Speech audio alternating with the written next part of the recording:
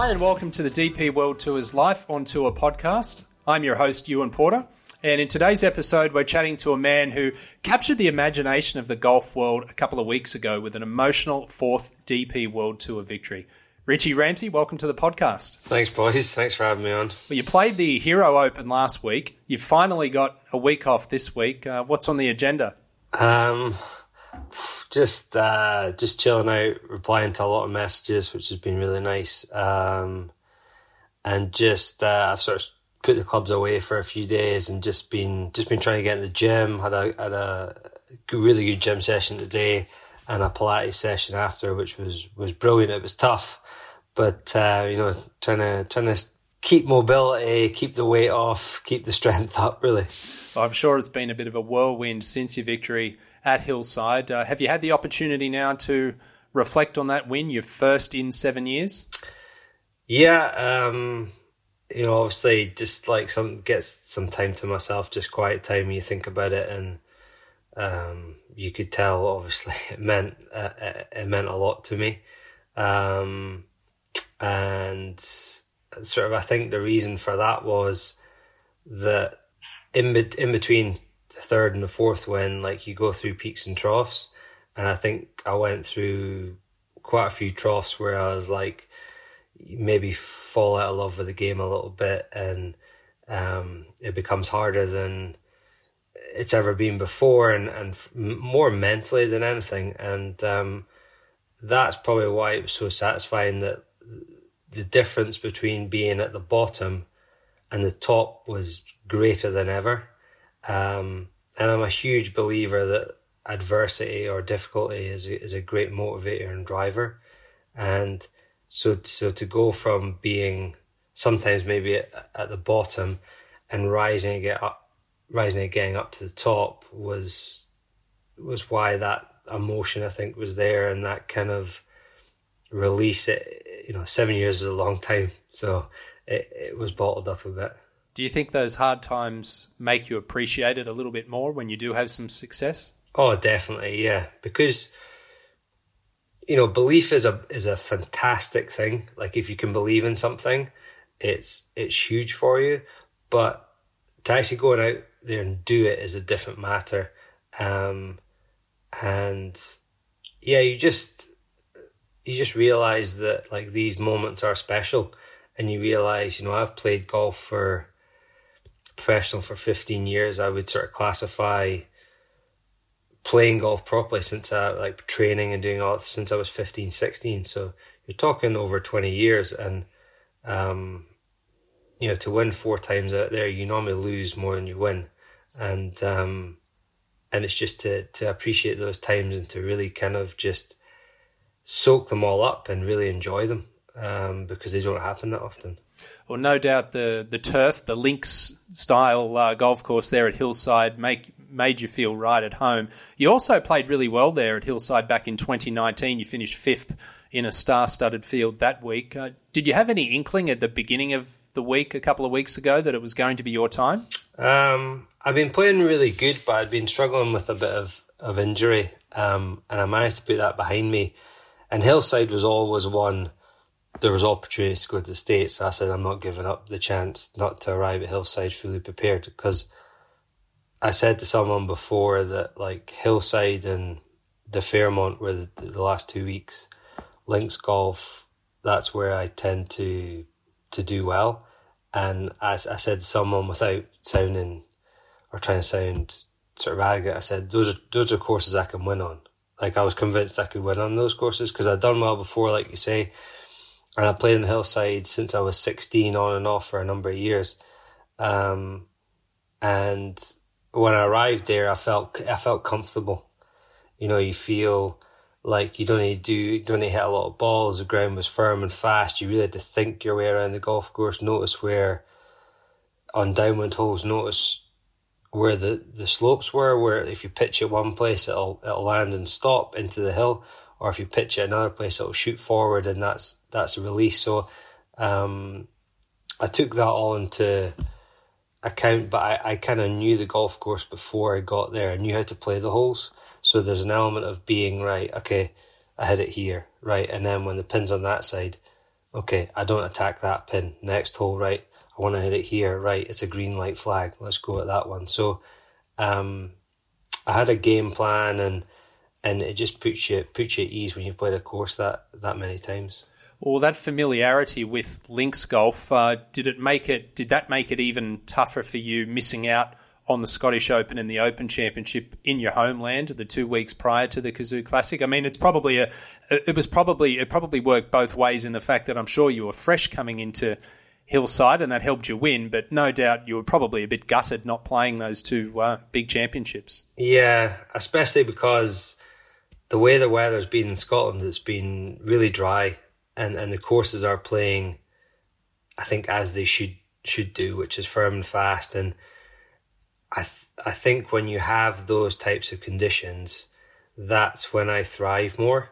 I'm not a massive high spin player. Like, I don't hit it up in the air like McIlroy or anything, but my skill is in sometimes noticing things that other people don't. So instead of actually looking at the green, like I said, you're going to have to pitch it short. Like, where, if I pitch it on a fairway, is it going to kick forward, and where is my optimum place to hit it off the tee, and how do I access flags, particularly around St Andrews. You're going to have to work the ball, because if you put all the flags on the left hand side and the wind's down off the left, which is a prevailing wind on the front nine, you're going to have to hold it up, hit some nice draws in there, and then consequently, if the pins are on the right, and you have that right to left wind on the back, you're going to have to hold it up. So shot making comes into it, and I like that. I like, right, I don't really see straight lines.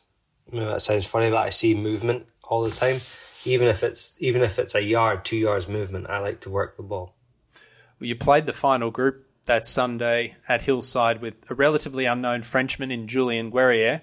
It was a congested leaderboard. Did you feel like your experience being in those type of situations before helped you get across the line that day? Oh, definitely, yeah. I've known Julien for a number of years, and he's a hell of a player. When I won the US Amateur, he the same year won the British Amateur. So I used to see him quite a bit that year, and I knew what type of game he had. He's obviously got a lovely, very fluid swing, can hit the ball quite far. And there was a number of guys at the top of the board that I thought, are good players. But I knew that after 9 holes, he was doing well. He made an unbelievable 3 on 9, which was just a crazy 3. But I was like, you know what? Every hole on the back 9 at Hillside, the pressure is going to ramp up. And every time I hit a good shot, the pressure is going to be on him. And I felt comfortable in that environment. I think the golf course helped me from the viewpoint that every tee shot on that back 9, there's an element of pressure, and there's not really a tee shot that runs in the same direction. So when you're changing wind direction, you need to be able to shape it. And like I say, that plays into my hands, and I love that. I just love Sunday back 9 last group. Tell me what you want, and that's everything I want. I want the pressure to be on. I want the chance to hit a shot when you need to hit it, under the gun, when the tournament's on the line, when people are watching you. What are they expecting? And that's what I really train for, is those moments. Well, the emotion came pouring out, as you mentioned, on the 18th green. You had told your daughter that you were going to bring her home a trophy. You did. How did all that come about? So in the house, I'm fortunate. I've got a couple of trophies, and she was looking at them one day, and she's like, "Oh, I like those. Those are quite nice." And she was looking at the names and stuff on it. And she's like, I said to her, I said, "Do you want a trophy, your own trophy?" And yeah, Dad, I want a trophy. I said, "Where are you going to put it?" "I'm going to put it on here." "Okay, and it'll stay in your room." So from that day onward, every time I left the house, I would say, "Right, I'm going away to get you a trophy." And she'd be like, "Okay." And a lot of times I'd come back, and I could see her little face. She'd look up at me, and she'd be like, "Dad, if you have a trophy for me," the anticipation. And I was like, no, I didn't win a trophy, but I keep trying. I'll never give up. And she like this carried on for a long time, and I could see it kind of getting to the point where she was like, no, I'm probably not going to get a trophy. You know, her kind of faith was dwindling a bit. And then obviously I said to her, like, I never give up. Like, that's the one thing I'm very good at. And when I say something to her, I always mean it. I will never break that promise to her. And yeah, it was very cool. She got to watch the last few holes with Angela and get to see the putt go in. It was quite cool. She was watching it, and the commentator said something along the lines of, well, that trophy is for Olivia, she'll get one. And she just looked up and she goes, yes, a trophy for me, my trophy. So she's going to have the coolest, I don't know if she's taken it to show and tell at school or anything yet, but she's going to have the coolest little gift there to show everyone. Yeah, she was delighted. So yeah, she'll have that in her bedroom for a long time to come.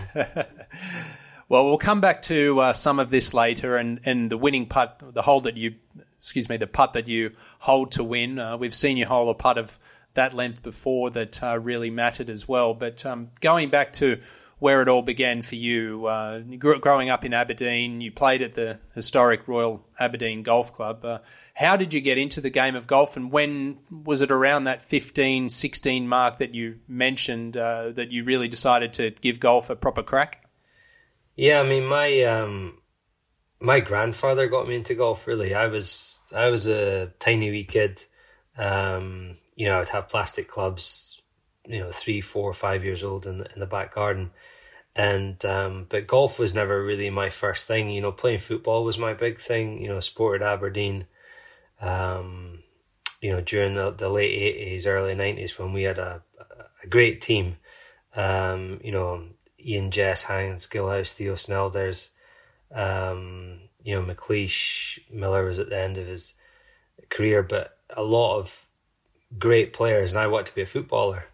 But as you got older, I realised, there was a lot of people who were much better at football than I was. And I slowly got into more golf, and my grandfather would take clubs and cut them down and put tape around them. And he would have his dog Ranza go up to Hazelhead golf course, and he would sniff a golf ball, head off into the trees, and come back with a ball. And so I had plenty of practice balls to hit. And my grandfather was very stern. He was an RAF pilot in 612 Squadron, and then he became a head teacher after that. So he was, he taught me a lot of lessons, but at the same time he had a soft spot for me because he loved his golf and I loved the golf. It got to the point where 14, 15, I played in the under-16s, Scottish under-16s, finished second. And I was really disappointed because I thought to myself, I could have won that. And I realised that if I'm finishing second without applying myself as much as I could, then, I could definitely win that the next year. And that's where things started to take off. That's where, I would go to the gym at lunchtime. I'd take a packed lunch. Mum would have me a packed lunch, and I'd go there and I'd go to the gym while the kids were out playing or doing whatever. And I just looked at it as like, look, I'm going to do whatever it takes to be the best I can be and give myself the best chance. And if that means sacrificing, time with my friends or going out or doing different things, I was willing to take that. And it was tough because when you see your friends going out or going on holidays in the summer and stuff, it's not ideal, but I have something, I don't know a way to describe it, that I don't like losing, but I have something that I apply to my golf that allows me to be singly focused and be like, right, this is what I'm going to do. This is what we've got to do. I've got to smash this, because in my heart of hearts, if I get to a point and I don't give 100%, I can't live with that. If I give 100% and don't win, I'm fine with it. But anything less than that doesn't really doesn't really stack up. Growing up playing junior golf, did you have a lot of friends that you used to play golf with of an afternoon? I know for myself growing up, every opportunity I had after school, I was down at the golf club having chipping comps, putting comps, playing as many holes before dark as I could with my friends. And I think ultimately that, really helped me go on to have a career in golf. And with yourself as well, was it the same sort of thing, or did you find yourself playing with older people? Definitely playing 36 holes in the summer, going up to originally at Hazelhead, playing with the folk from school, and chipping contests, putting contests, playing for a Mars bar. And then, once I got older, let's say I joined Royal Aberdeen, and we won the junior pennant 3 years in a row, and we had a great team, 10 guys, just a great laugh. I was normally one pairing, top pairing, but I think I still have I've got a WhatsApp group with the boys up to this day, and they've always been great supporters of me. They supported me from the get-go, and that's nice to have people who were there at the start and are still here. But yeah, that was going to junior opens, playing at Royal Aberdeen, caddying at Royal Aberdeen. It was all good fun, and it was great fun. And then you do get to a point where you have to play with older players because they're better and need to challenge your game. But those guys have always stuck with me, and they were one of the first guys to send me a text and congratulate me. You also attended a community college in a small town in Texas called Waco. You went to Sterling University in your homeland as well. What were some of the major differences between the two, and what were the opportunities and pathways that they were providing for you at the time? Yeah, I went to McLennan Community College. I loved it out there because I was kind of free. I was free to do, practice, go to school. My biggest problem was there wasn't the people to push me, and I don't mean that from the coach's perspective. I mean I was playing in a community college, and I could win matches without giving like 100%, and I needed people around me who were better, because being number one on a team is great. Being number one in like a county or district is great, but I was always like, I need to be number one in the country. Like, I need to be the best out there, and in order to be that, I felt I need to compete against the best.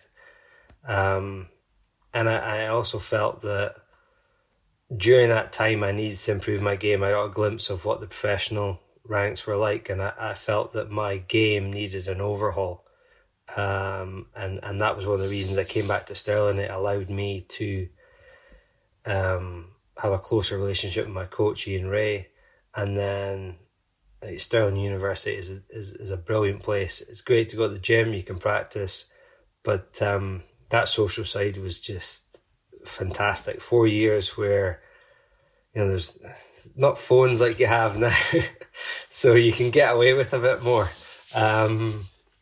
But it was just brilliant times, and arguably some of the best times of your life, when it's nothing to do about golf, it's just enjoying life, being out there and having close relationships with people that you continue to this day.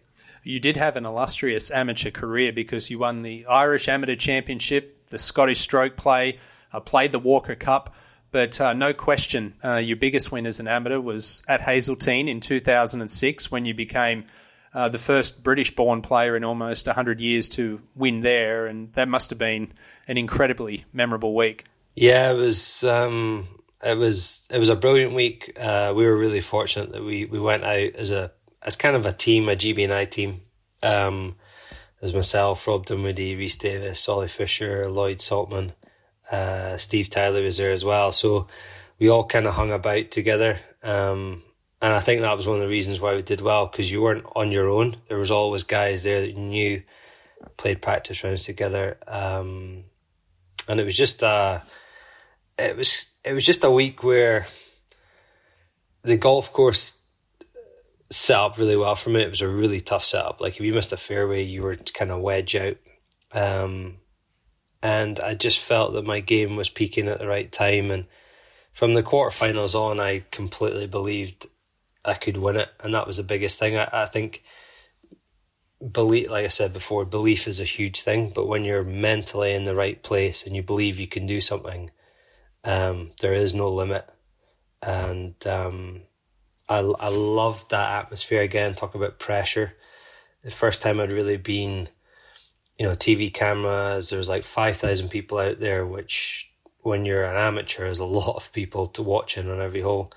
And I played under the gun. I played great. I missed like 3 fairways in 34 holes and about 4 greens.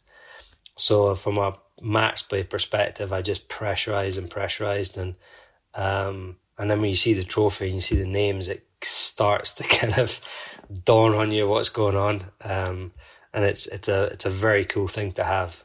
Well, for someone who grew up playing on links golf courses, and obviously you have a real affinity for that style of golf that you mentioned earlier, Hazeltine National, I mean, you really couldn't get too much of a polar opposite of a style of golf course. It's long, it's soft. So what clicked that week? What made you enjoy that facility so much? I think the camaraderie definitely of the guys were out there, GB&I guys. The family that we stayed with that week, the Bullers, they were fantastic. They just like to play golf, cook you meals at night. But I definitely think that the camaraderie, because one of the coolest things that happened after I won was that the week after we were all playing Sanders Links Trophy, which was in the Czech, and most of the boys had taken off earlier than me, and I wasn't getting a flight till the Monday. So I think I had to go from Minnesota to the Czech, and it was like plane, and then like a 3-hour drive somewhere. And I arrived really late at night, I think maybe on the Tuesday night. And it was like 10:30 at night, and I was like, see this hotel and there's a few lights on, you're like, oh, nobody will be up. And I walked in, and I remember clear as day, like all the boys that I look up, all the guys that I played golf with, Rory was there, Ross McGowan, Reese, all the guys that I look around and think, geez, you've got great games, you great players, you've got a huge future ahead of you. And Colin Dalglish, they were all there. And as I walked in, they started clapping and cheering, lots of hugs. And that camaraderie, I thought that was one of the coolest moments, because I was like, the people I play with, the people, like, I care when they say something to me, waited up for me and were there to congratulate me. And I think having some of them out at Hazeltine really made the week pretty special. That win really put you on the map, and some of the names that you mentioned then, Rory McIlroy, Ross McGowan, Rhys Davies, you've only got to look at that 2007 Walker Cup. There were so many strong names playing amateur golf at the time, and the first ever edition of the World Amateur Golf Rankings came out at the beginning of 2007, and you topped those. You were number 1. That must have meant a hell of a lot to you. Yeah, I mean, I talked about going to Waco and that idea that I wanted to be number 1. And I think when I came back in, it must have been like 2001, I think, I sat down with my coach Ian Ray and we're like, what do you want to do? And I said, well, I need to get better. I need the ability that when I turn pro, I have the best chance. I had a good game, but not a great game. And over the course of those years, particularly in the winters, I would grind it out, and then I felt that my game would be elevated every summer. And that ranking was a consequence of all those years. And it didn't happen overnight. It was probably 4, 5, 6 years of work that it took to get my game to the best it can be. And it's a cool thing to look back on, because there's not many people that can say they were number 1 in the world. And when you look at the amount of amateurs there are, and the strength and depth and all the places that we play golf these days, it's quite a special thing to have on my CV. Yeah, absolutely. Well, winning the US Amateur Championship. One of the perks of that was that it qualified you for 3 of the 4 major championships in 2007. And unfortunately, you missed the cut in those 3 majors. But what did you learn about yourself from those starts? I learned that the core of my game was good. The ability to drive the ball straight, the ability to hit irons on numbers, shape the ball was really good.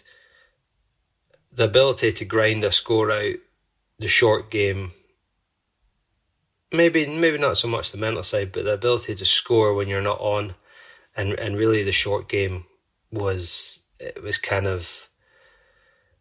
laid bare, and I needed to improve on that. And that was something that I kind of noticed. I felt comfortable in the environment, and it was nice to dip my feet in there while not being pro. And I just felt that if I could get a good run and make life a little bit simpler, because I've been travelling quite a lot at that time, going back and forth with, like you say, playing links golf one week and then playing in America the next, I never sort of settled. And I felt that when I settled and I stayed in Europe and managed to do all the things that made me feel good, that my game would prosper. And turning pro after the Open, a lot of people were kind of critical of that move. But the people around me who are close to me and views that I respect were kind of like, we think you're ready, we think you're good. And most importantly, I thought I was ready. So end up playing the Challenge Tour, which was just fantastic breeding ground. Like, just every week you're there, you're competing against good players, good courses, traveling, learning your trade. That was a great thing for me. I think you made an excellent point there, and I personally think I have a lot to do with juniors coming through in Australia and a lot of amateur golfers, and I think one of the most underappreciated aspects is they're also talented. They can all shoot 65, 66 when they play well, but the ability to be able to grind out something better than par when you've got your B or C game, I think is the most underrated aspect of being an elite player. Yeah, it's not the 3 woods that you hit round a tree over a pond that go to 20 feet. Those are the ones that are on the highlight reel, and that's what everybody remembers. But they don't remember the holes where you kind of like on the fairway hit a 7-iron to 25 feet, you make a good 2-putt, hit it in the bunker on the next, get it up and hit it into 4 feet, hold the putt. It's those holes that you grind it out, that you grind a score. And it always amazed me when I play with the top players in the majors, how they might, you look at their scorecard and you'd be like, right, he shot 69. How did he shoot 69? Like, I didn't think he played that well. And you're like, well, didn't hit any fairway bunkers. Strategy was good. When he hit a bad shot, wasn't a catastrophe. Didn't have any penalty strokes. Putted and chipped well. And he shot 69. And that was a real kind of like, and then I look at my scorecard and be like, shot 76, and there's like 7 shots difference. And it's the ability to do it under the gun as well. It's like, because everybody could do it when there's no pressure on. It's like you need to do it when you're in a tournament, and that's a skill that you really need to learn over time. It is an integral part of being successful. And reflecting on those 3 major championships, I'm pretty sure you couldn't have got through or picked 3 harder venues, because Zach Johnson won the Masters that year with 1 over. I think 5 over won the US Open at Oakmont. Carnoustie's arguably the hardest course on the Open Rota. So you had a real challenge ahead of you for those 3, didn't you? Yeah, those were. I thought, geez, is this what it's like every year at the Masters? Because I was looking at previous scores, I'm like, how are you shooting 15 under around here? I think it was just under par. I think maybe won the Masters. And then Oakmont is just an absolute bear. Like, I mean, it's maybe the hardest course in the US. And love the golf course, but just so tough. And then obviously Carnoustie is a brilliant golf course. One of my favourite golf courses, particularly off the tee with the way the bunkering is. But yeah, that kind of... It helped me make mistakes and learn from them without being exposed from a professional point of view. It wasn't really costing me anything, but I was learning a lot from it, and that was really vital for me. It gave me a good base, and I matured quickly in those 6 months. Well, apart from beating me by 11 strokes for 2 rounds at Carnoustie in 2007, do you have any cool stories from those 3 majors? Yeah, I have one, but yeah, when I was younger, I was kind of I could be temperamental.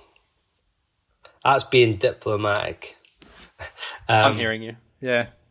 And so I was playing with Ogilvy and Tiger at Oakmont, and of course, like, you're playing with Tiger, it's like I've never even seen the guy in real life before, so it was pretty daunting. So anyway, play the first round. I play kind of okay, throwaway shots, Bill Light was talking about, and then second round, I'm like, right, let's get off to a good start. I'm teeing off 10. So I hit this great drive down there, and I knock it, falls into the rough. I hack it out. I've got 50 gatways left in, so I hit it to like 15 feet and then a 3-putt. And my big thing was like, get off to a fast start, and I make 6 on the first hole, double bogey. And there's a walk through to the 11th tee, and it's like a 200-yard walk through trees. And I'm kind of lagging behind. I made double bogey. So my caddy's gone ahead of me. I'm swinging the putter. And I'm like, this is not a good idea having the putter in my hand, because I just feel like I want to throw it away. And there's a portaloo like halfway down the walkway, and there's nobody there. And I just rattle this portaloo with the putter, and keep walking. And as I walk up to the tee, I look up, I can see Squirrel, who's Jeff Ogilvy's caddy, Jeff Ogilvy, Steve Williams, my caddy, and no Tiger Woods. And I'm like, oh, F. So he comes up and he just looks up, and I'm in the back trying to hide like behind my caddy, because I've just absolutely rattled this portaloo, and he's obviously been inside. He must have got the shock of his life, because it was like a players only portaloo. And after that, I was like, I just try to keep my distance and stay in the background as much as possible. So he didn't mention it after it? He didn't mention it, but as he looked up, there was a glance, and I was like, oh, I thought he was going to go absolutely off, but he was okay. He just looked at me as if to say, like I know that was you. So yeah, he wasn't my biggest fan. He definitely wasn't my biggest fan that week. It was a bit childish, but it's funny to look back on it now. How did you prepare and approach Augusta National that year? Did you go up there and have a few games prior, which you're allowed to do? Yeah, I was really lucky. They sent me all the information and asked what I would like to do. And I said, well, I was going out to the States in January, and I got to go to Augusta.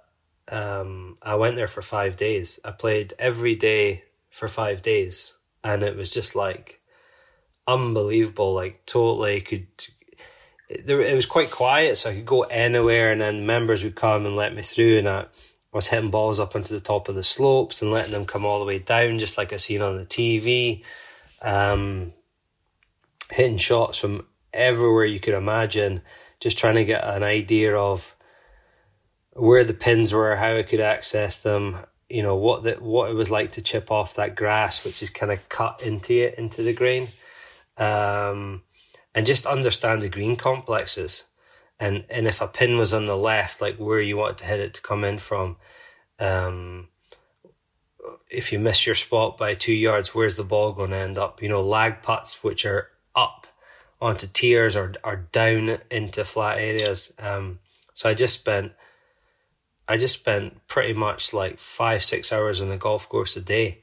And it was brilliant, because by the time I got there, I knew the course inside out. I knew it in my head. I could imagine all the green complexes, and I think sometimes like these guys get to play there before the Masters. I just wonder why some of them don't go up there for 3-4 days, because it's a magical place. It's the only place, one of the few places in the world that I've gone with a really high expectation level, and it just blew me away. Like it was beyond my wildest dreams, and it's an incredible place. Did you get to stay in the Crow's Nest the week of the Masters? Yeah, I stayed up there half the week, and then I moved into a hotel for the rest of the week because I wanted to kind of get the experience, but at the same time I didn't want to be like literally golfed out. But I remember it's cool. You come down from the Crow's Nest and you walk into, there's like a dining area below you, and then you walk out into a balcony and you're pretty much facing out on that. I think there's a huge oak tree. You kind of face out into that, into the first tee. And it's just such a cool place, and they do everything so well. And they couldn't, with regards to an amateur, they couldn't look after you enough. And it's one of those places that I would love to get back to, but it's a very, very tough task.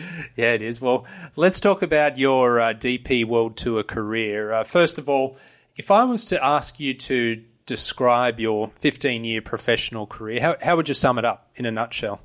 Consistently hardworking, I would say. And the consistency, because I've always been a very steady player. I never give up. I apply myself, and it shows in my results, which tend to be quite consistent and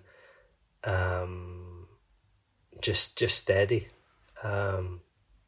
With little, I feel like when I get a sniff of a win, I feel like I'm quite good under the gun. When you first turned pro and first got out on tour, did you have any mentors or anyone that you looked up to helping you guide you out there? Not too much. There was obviously, there was a time you had Paul Lawrie, being from Aberdeen, winning the Open in 99 when I was 15, 16. But I was lucky that there was a few of us. George Murray was about the same age. He was coming out on tour. Scott Jamieson was there. Lloyd was having a crack at it. So there was, and Eric Ramsey, Jamie Clay. There was a lot of guys, Challenge Tour to the main tour that were out there. Reese Davis, Gareth Maben. So those are the guys that I would speak to. And I had a few mentors who were off the course, people that I'd met over the course of my career. Sometimes even when I was a junior, guys who I just would tell me the truth, give it to me straight, and I could ask them questions, and I knew that they would give good, solid answers. And having a mentor is a huge thing. I think it's very, very underrated. Well, you referenced earlier that you played the Challenge Tour your first year out in 2008, and you passed that tour with flying colours to earn your DP World Tour card for 2009. Kept your card in 2009, and then in 2009, the wraparound part of the season into 2010, you won in South Africa. To win so early in your career and to be able to call yourself a tour winner, how special was that? That was amazing. What a week that is. Pearl Valley is a beautiful place. I've been back there a few times since there. I think the winelands just outside Cape Town are a special place. And yeah, it was in a playoff. Played great the last day. I just had an unbelievable mindset that back nine. And obviously the pressure was kind of off because I played well 3 months prior to keep my card, and at that time you didn't have as many starts, I would say, and there was a lot of pressure, and I felt the pressure was off, and a golf course again that suited me, and it came down to a small moment in the playoff, and I hit one of my best shots ever under pressure. I remember I had 262 and I hit a 3-wood to about 15 feet, and I just had the 2-putt to win. So that was very, very cool. You picked up two more wins in 2012 in Crans and then 2015 in Morocco. Kept making very steady progress in the world of professional golf. How much do you, how much do you have to adjust your goals when you start winning multiple times? Do you start focusing more intently on the majors and the bigger tournaments and trying to prepare for those? I think you always want to test yourself against the best. And when I played those majors when I was amateur, that was brilliant. It gave me a kind of a benchmark. But I felt that I had an element of unfinished business because I wasn't even close to being the finished product. And I felt when I played in some world golf events after that, or played in some majors after that, I was a lot better equipped to show where I was in the game. But it's fair to say I lost my way a little bit. After winning a few times, you get a little bit older, life changes a bit. You don't know where you fit because you've accomplished enough and you've got some money in the bank and you've been out there a while, and it's kind of, where does that constant motivation come from? And it's fair to say I lost myself a little bit at times. But over the last year, 2 years, I think I've kind of got back to, sounds funny, just like a happier place, a place where I feel that I can play my best golf. And I guess now that you've won a fourth time, do you feel like you'll be able to sit back and appreciate what you've done a little bit more and a little bit better than the first three times you've won? Because I guess as a golfer, certainly a professional golfer, you're always striving for something bigger and better. And I mean, when you start playing the game and practicing, you got to putt on the putting green to win a major or the Australian Open, Scottish Open, whatever it is. When you actually win big tournaments, not many of us really pat ourselves on the back because you're always striving to get to the next level. But do you feel like you're in a better place to do that now? Oh, yeah. I think when you're younger, it's kind of you win and then it's like, right, where are we going next week? Like, I need to get there and I need to win again. And I think once you get a little bit older and there's an element of reflection, you understand these times aren't, always going to be there. So it's a case of like really celebrating the moment and celebrate and enjoy yourself. Manage to take care of do something nice for your family members, for all their support. And it's just a case of like, right, you got to go out and do something here. You got to really celebrate and enjoy the moment, because a lot of the time we think about the future and what we want to do and what we need to do, but sometimes it's just like immerse yourself in the moment, realize how good this is, and soak it up and sort of just remember it for just how raw and emotional it was. It was cool on Sunday night. You got to sit down there with my caddy and just have a chat and just sort of bring it all home.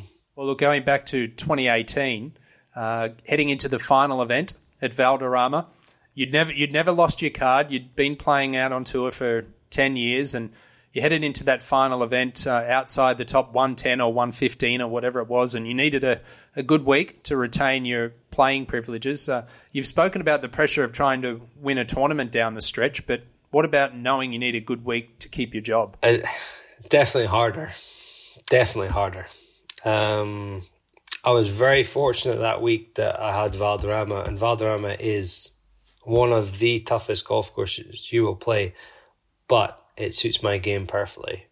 And I played really well that week. And what I did was, which I think was key for me playing that well, was at the start of the week I accepted that I might lose my card, and I accepted what that would mean. And it meant that when I played the tournament, I didn't feed it. I'd accepted it in my head that if I didn't play well enough, I was going to lose my card. Right, that's fine. But what can we do this week? Same idea as every other week. Try and be the best you can be. Unfortunately, there was a huge rain delay, and it went into the next day, and I had 7 holes to play. So I had another sort of night to sleep on it. I birdied my first hole when I came back, and I parred the last 6 holes. I made it tough at the end because I knocked on the green and I had 20 feet, and all you're thinking is your head, like, just roll it down, tap it in, get out here, because I sensed that if I made par, it was going to be good enough. And of course I hit this putt and it took off like the road runner, and I'm like, oh no, get down. And as I walked down to it, I was like, this is not what I want. I've got like 4 feet left to right on lightning fast greens, and I was just like, oh, like this is it. Like, it's either it goes in, you get your card, or it doesn't go in, and you're like I don't even want to deal with the consequences. I managed to hold it out, and that was such a satisfying week. But it was a good kick up the arse as well. It made me realise like some things I wasn't doing so well, some things that with regards to attitude and applying myself that I need to get better at. You hold a similar length putt to win 2 weeks ago at Hillside. Which one was bigger in the grand scheme of your career? The one to keep your job at Valderrama? I would say the one at Valderrama, but just because it can set off a chain of events that it can spiral out of control pretty quickly. And I'd always prided myself on being consistent, and I'd never been in that situation before. Whereas at Hillside, I'd been in that situation before where I need to make a putt, and if I didn't make it, I was in a playoff. So you've kind of got a little bit of an insurance there. Whereas the card was like, no, if you don't make it, that's it. Like, you can't take it again. There's no like you can tap it in and make 5 and you might just get your card. It's like, no, it's like you don't hold this, like it's done.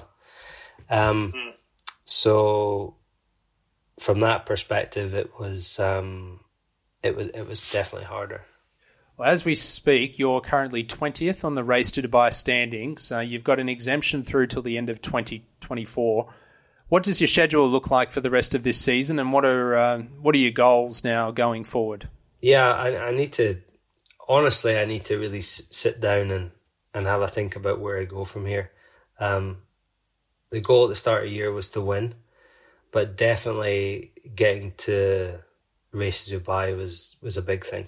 I wasn't that far away from it the last couple of years, but I feel that Race to Dubai it's a brilliant tournament, set at a fantastic place on a time of year is just brilliant, and that it's one of those places that you can take people out, family, friends, and you can really kind of reward them for all the work that they put in, and it's all the stuff that they do for you that people don't see, and it's one of those weeks where you can kind of really let them enjoy some of your success. So I'm going to start back up in Cran-sur-Sierre, a place obviously I've done well. I played Denmark, BMW. I'm going to take a week off, and then I'm going to play probably 4 or 5 in a row. Then maybe 2 weeks off, and then the last 2. So trying to get a balance between playing and a little bit of time off, and obviously that finale at Race to Dubai, which is I've obviously in a good position to. I'd like to cement it and move a little bit higher. But I probably need to sit down and readdress a short-term goal between now and then that would be a nice thing to accomplish. Well, whenever your playing career winds up, I know you have a real affinity for golf course architecture.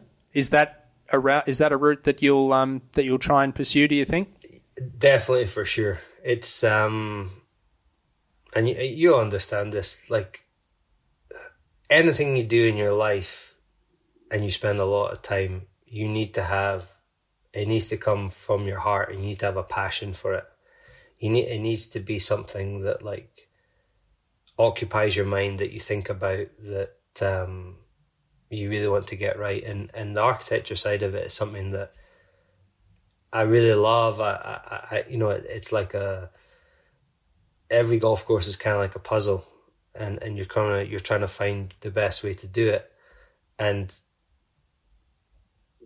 from traveling and playing different golf courses, you understand what is good and what's bad.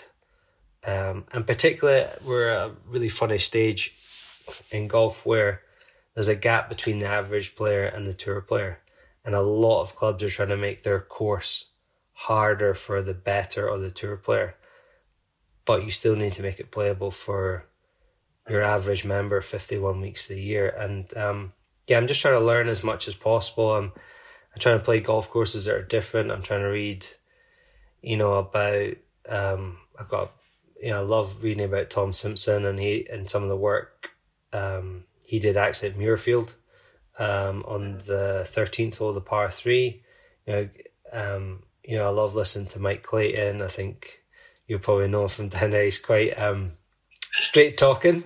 Is that yeah.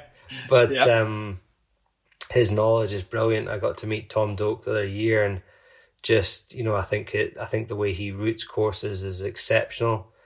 And then when you break all these things down, you realise how hard it is. What so much it entails. And I've been fortunate to play in Australia, and I love the courses down there. I also love the courses here. But I've kind of got a hit list.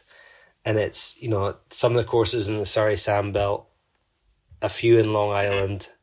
And then I would love, when I retire, I'd love to go to Japan, down through New Zealand, and then go out to Tasmania and come back and play like Royal Melbourne. Because it's just, those courses just are stunningly beautiful, endless fun to play, and just an enthralling challenge.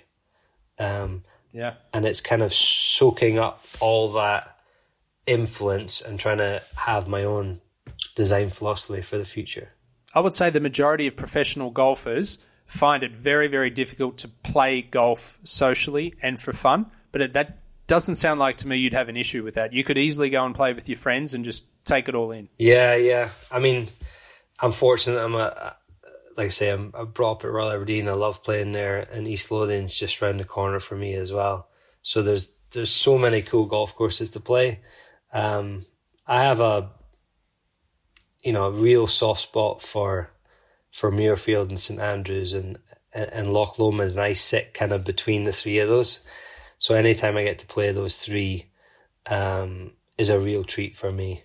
And I just love going out on good golf courses with good people, like good positive people, and having a laugh and trying to enjoy the challenge of the course, but also take in all the intricacies that you sometimes don't see when you play it, especially when you play it the first time.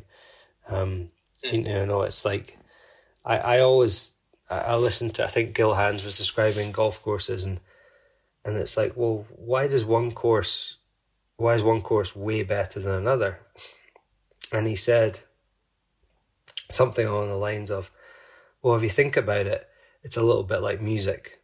Everybody starts with the same stuff. You got bunkers, mounds, you're going to have greens, you're going to have tees. But it's how you arrange that and the formation you do that, just like music. Everybody starts with the same notes, but some music is absolutely fantastic and people get emotional about it. And I think it's the same with golf courses. It's how you arrange it, and it takes, I really believe it takes a semi-genius to build a course that people can enjoy, not once, not twice, but over and over again. And in this time that we're in, I think experience like that counts for so much more now. The experience and the kind of the feeling you get when you're on a good course, and the memories you have from it. It's endless fun and endless positivity. Well, Richie Ramsay, thanks so much for coming on the Life on Tour podcast today. It's been terrific to learn about your career, and congratulations once again on the win at Hillside, and we look forward to following your career this year and beyond. Thanks very much. Thanks for taking the time.